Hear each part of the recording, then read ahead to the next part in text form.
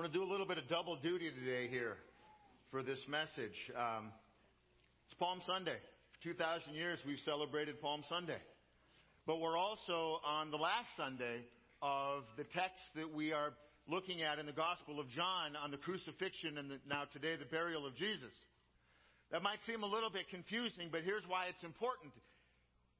So often in the church, we run the risk of celebrating on Palm Sunday. We have the parade and the palms, and it's cool, and the kids are here, and everybody's in such a good mood, and we know that it's reason to celebrate because we're remembering the day that Jesus rode into Jerusalem. And then the next time so many of us get together is Resurrection Sunday, where we're talking about Jesus walking out of the grave, and we bypass all of Holy Week. We skip the trial, we skip the flogging, we skip the crucifixion and the death.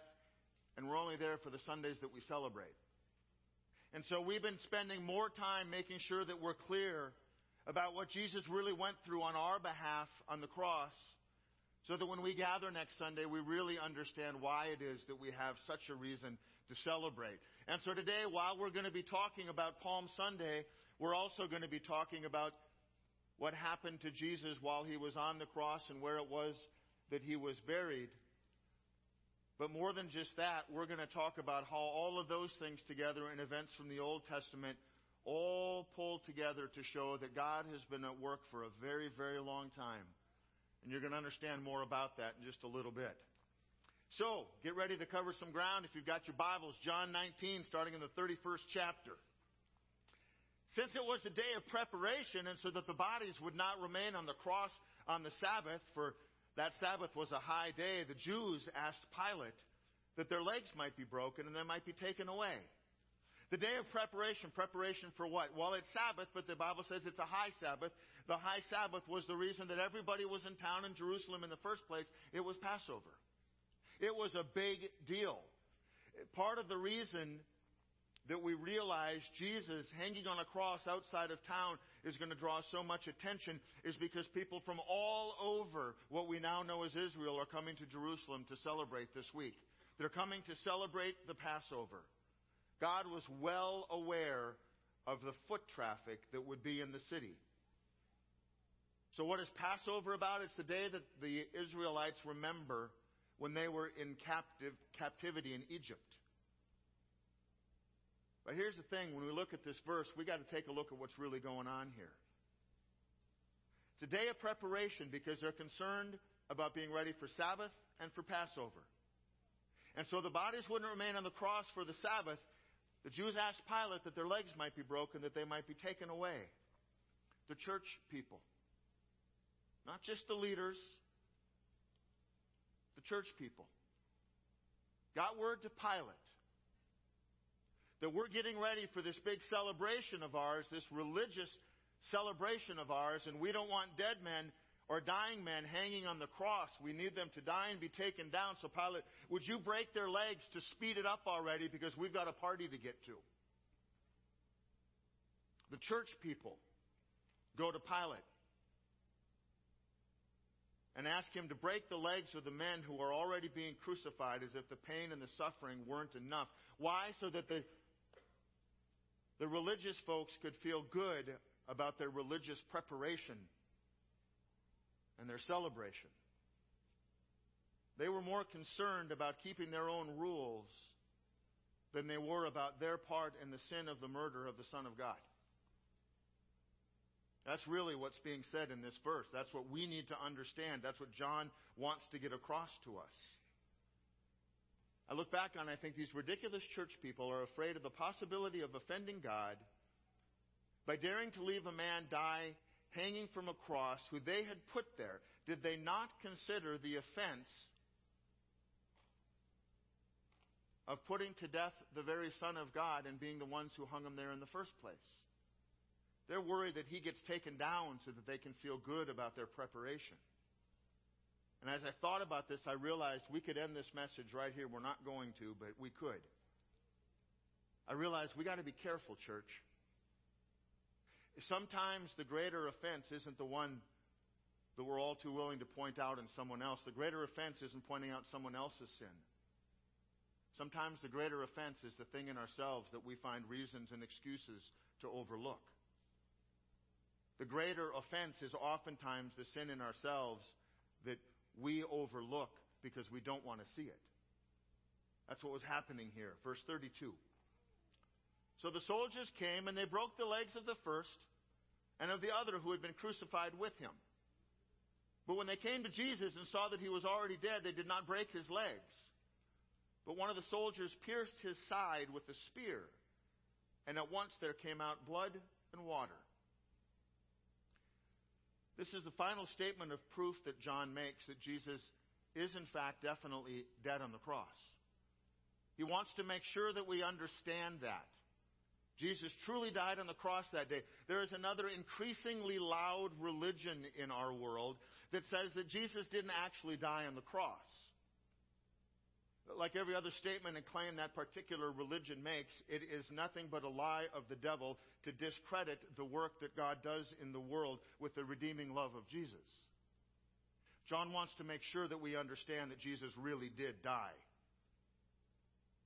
The reason he talks about the blood and water flowing out isn't because John had a background in medicine and he wanted us to see that.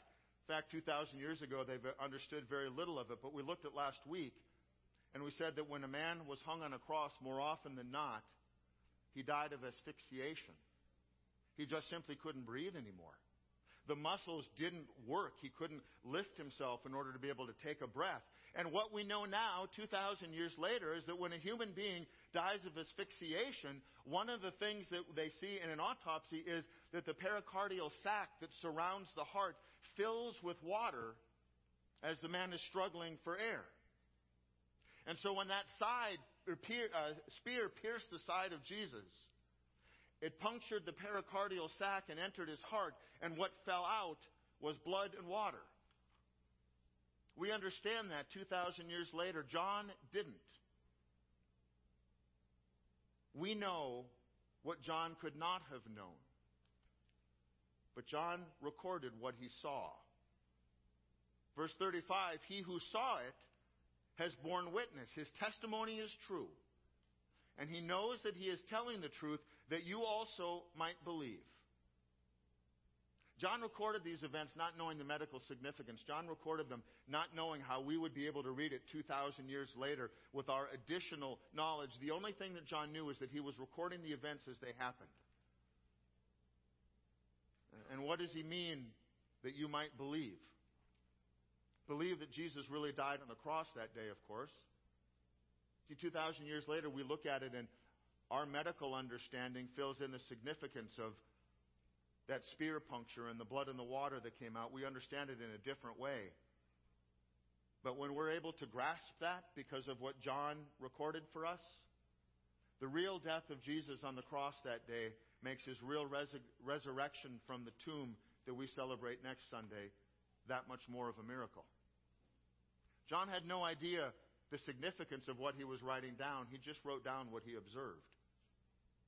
Verse 36, for these things took place that the scripture might be fulfilled. Not one of his bones will be broken.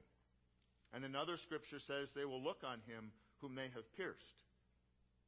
There's no way in the world for the skeptics who have said Jesus was a con man and he put himself in the right place at the right time. There's no way in the world that Jesus could have controlled whether or not the Romans broke the bones of the men on the cross to speed up their death. There certainly is no way that Jesus could have gotten them to put a spear in his side after he had died. God gave us those prophecies, promises that had yet to come true, and we saw them come true here on earth that day. Verse 38, after these things, Joseph of Arimathea, who we have not been introduced to yet, who was a disciple of Jesus, but secretly for fear of the Jews, asked Pilate that he might take away the body of Jesus. And Pilate gave him permission. So he came and took away his body. Joseph of Arimathea was a member of the Sanhedrin, the ruling council of the temple of the church. But Joseph of Arimathea did not agree with the Sanhedrin's desire to put Jesus to death. In fact, Joseph of Arimathea was a quiet follower, a disciple of Jesus. We also find out from people who write about these days in other books of history that are not the Bible, that Joseph of Arimathea was the second wealthiest man in Jerusalem at that time. Joseph of Arimathea had a large estate just outside the walls of the city, and his large estate included a garden, his home, apparently quite a bit of land for his family to spend time on, a wine press, and a newly cut tomb in the rock of the garden. Verse 39.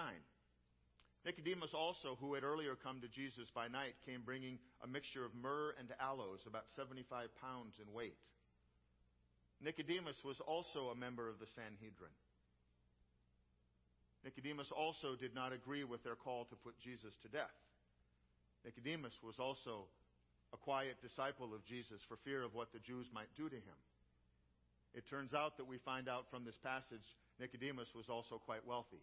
75 pounds of myrrh and aloe is an awful lot of expensive things to bring to someone who's already died. And so these two men go to gather Jesus' body. Verse 40, they took the body of Jesus and bound it in linen cloths with the spices, as is the burial custom of the Jews. They buried him as a Jew. Why? Because, as Pilate had said on the sign, he is the King of the Jews. So they wrapped and honored him with respect in his death, two men who finally took a stand for what they believe. They took a stand for Jesus. Verse 41, now in the place where he was crucified, there was a garden. And in the garden, a new tomb in which no one had yet been laid. We know from last week that he was crucified at a place called Golgotha, the place of the skull, a single skull. I showed you a photograph that we took when we were in Israel, where the rock face for 2,000 years has appeared as though it is the outline of a skull. Interestingly, it's about a block away that there's a place called the Garden Tomb in Jerusalem. It's all one connected piece of land. Here's a picture of the door of the tomb in this large garden.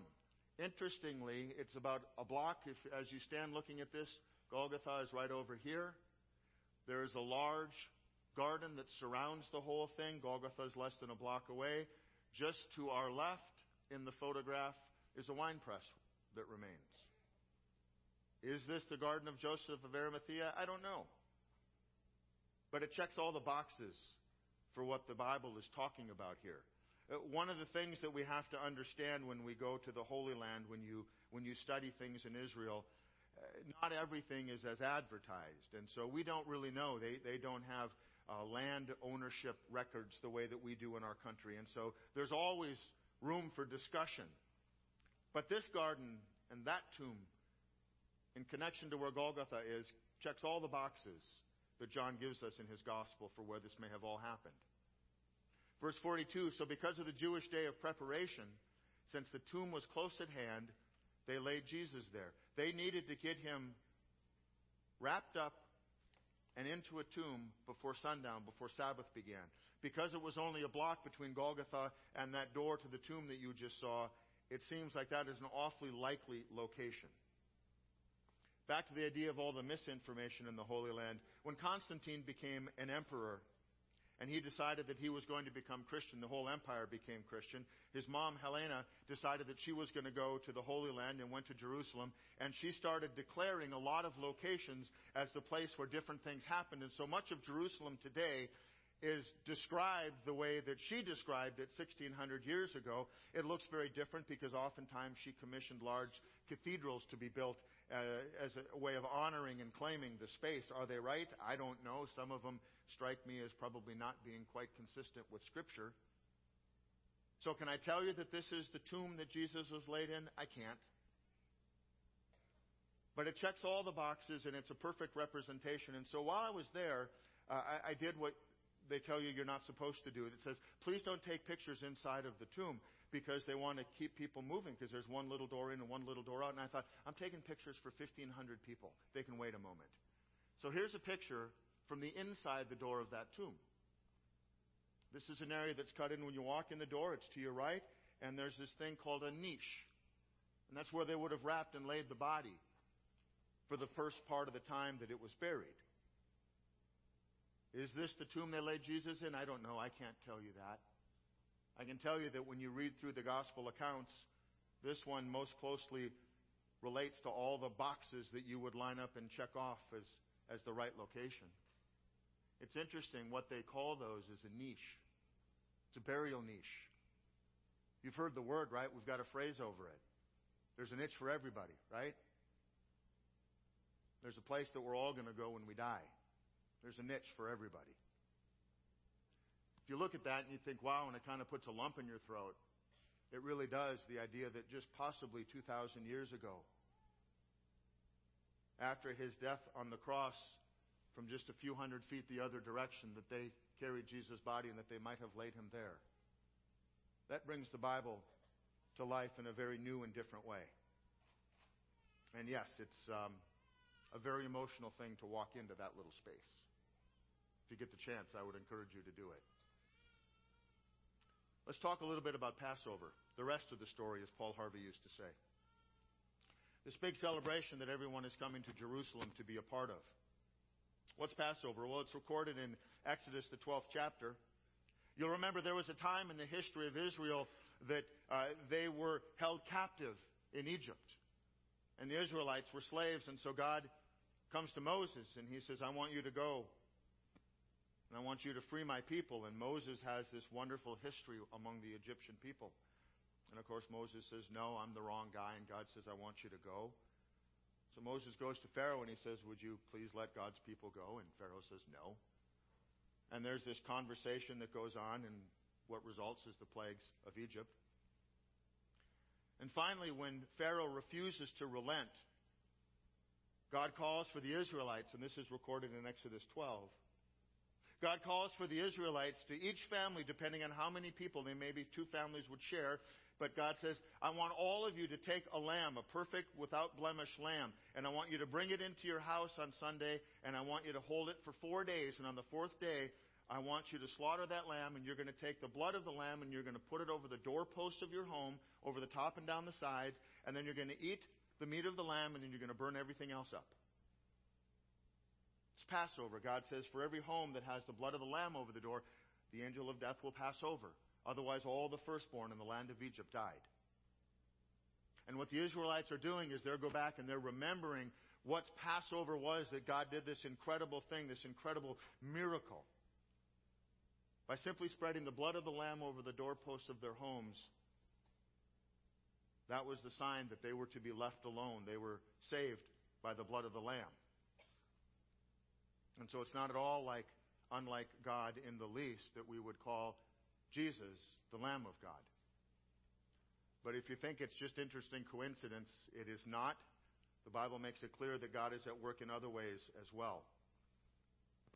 Everyone is gathered in Jerusalem during Passover so that the Lamb of God is crucified outside the gates of the city as everybody from the area around passes through and sees him dying on the cross.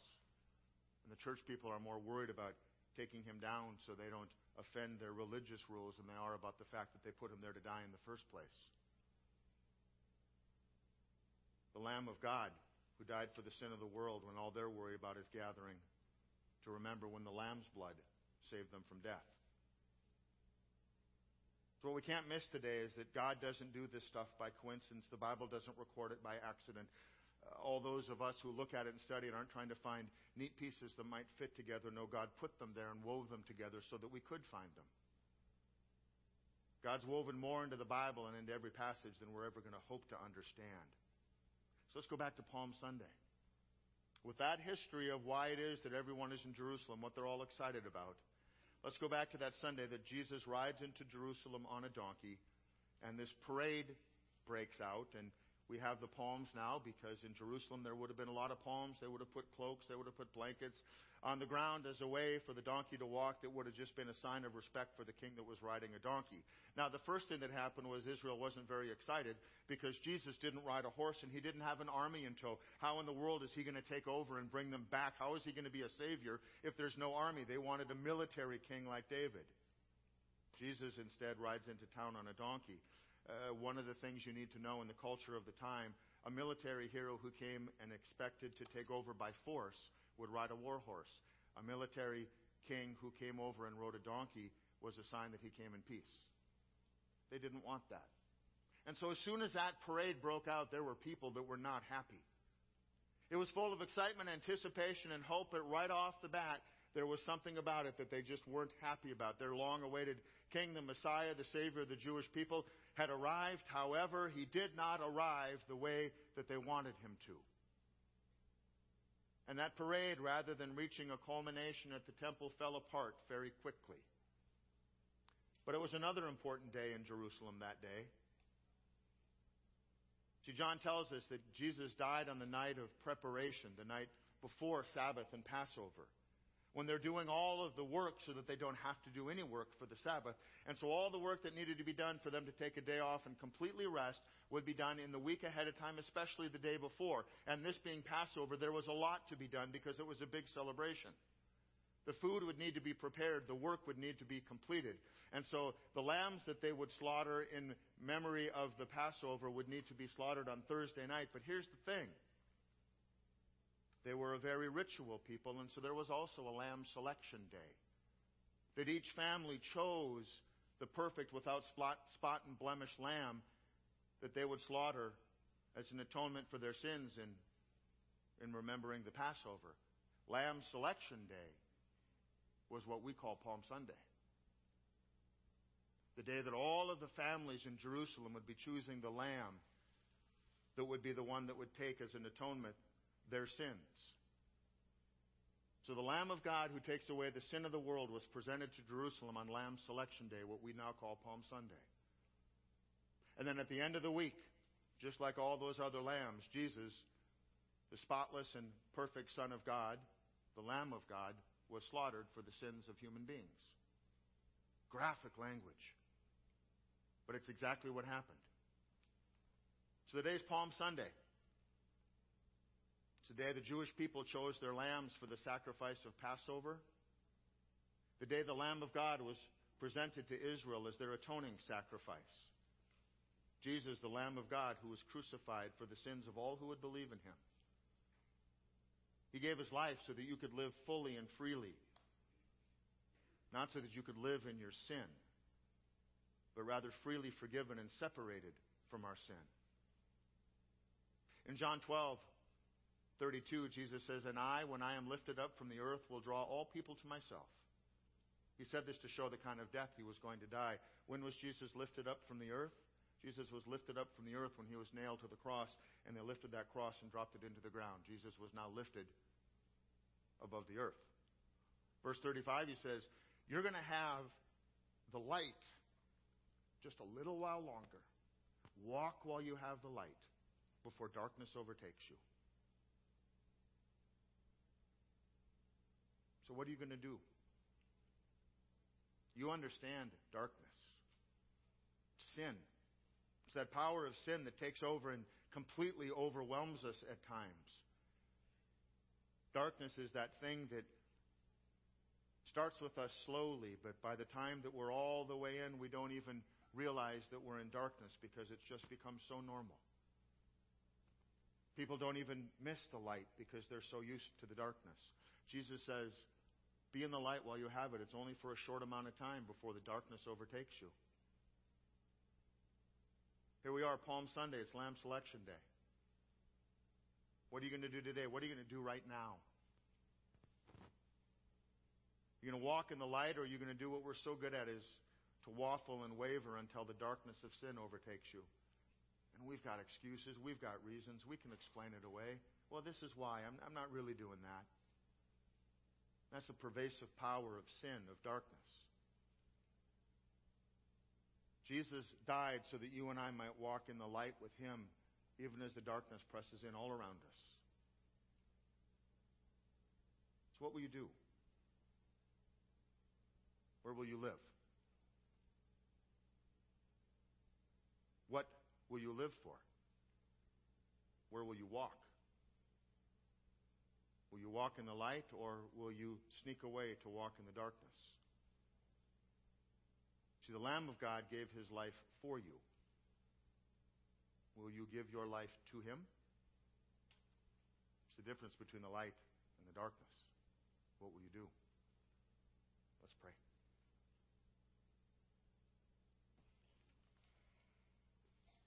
God, thank you for the power of your word.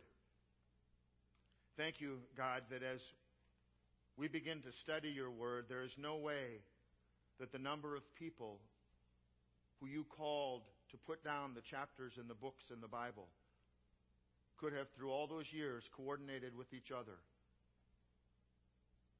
to create one book that tells a seamless story of your Son.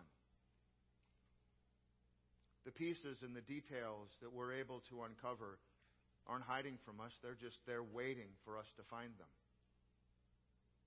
And so as we celebrate Palm Sunday, we also need to realize that today is also Lamb Selection Day. And you sent your Son to be the one who paid the price for our sin, who died in our place. God, let us never take that lightly. Let us not simply accept it as some interesting historical information we hadn't heard before. But God, change us. In the power of your Holy Spirit, God, change our hearts. Change our thinking. Change how and the way that we want to live. That we would give up living for ourselves, that we wouldn't just accept calling Jesus our Savior, but that we would submit our lives to Him and that we would make Him our Lord. That we would not be the people today and tomorrow that we were when we woke up and who we were yesterday. God, thank you for what you did for us in Jesus that we could not do for ourselves. It's in His name that we pray. Amen. Luke 9:23-24 says, "And He said to all, if anyone will come after me, let him deny himself and take up his cross daily and follow me. For whoever would save his life will lose it, but whoever loses his life for my sake will save it." Thing is, every single one of us is going to give our life to something or someone. You're going to give your resources, your time, and what you believe in. You're going to give it to someone or something. Make sure that that is the only thing that is worthy of it. Some of you may be saying this morning, you know what, I really have never known Jesus. I'm ready. I'd like to get to know Him. We've got folks in the four corners that would love to pray with you right now. Maybe what you're saying is, I used to actually be really close to Jesus. I spent a lot of time with Him. I've strayed. You know what? Jesus is saying, come on home. And He's waiting for you. And maybe for some of you, it's just you have been a part of the faith world with Jesus for a very long time and you're close, and what Jesus is really doing is saying, maybe this message today is an invitation to grow deeper. But Jesus is there waiting for you. Wherever you are on your road to Him, He is there waiting for you. And so what I want to say is, whatever you do, don't hear about Jesus and then choose to give your life to something else. Jesus gave His life for you. All that He's waiting for you to do is to turn around and give your life to Him.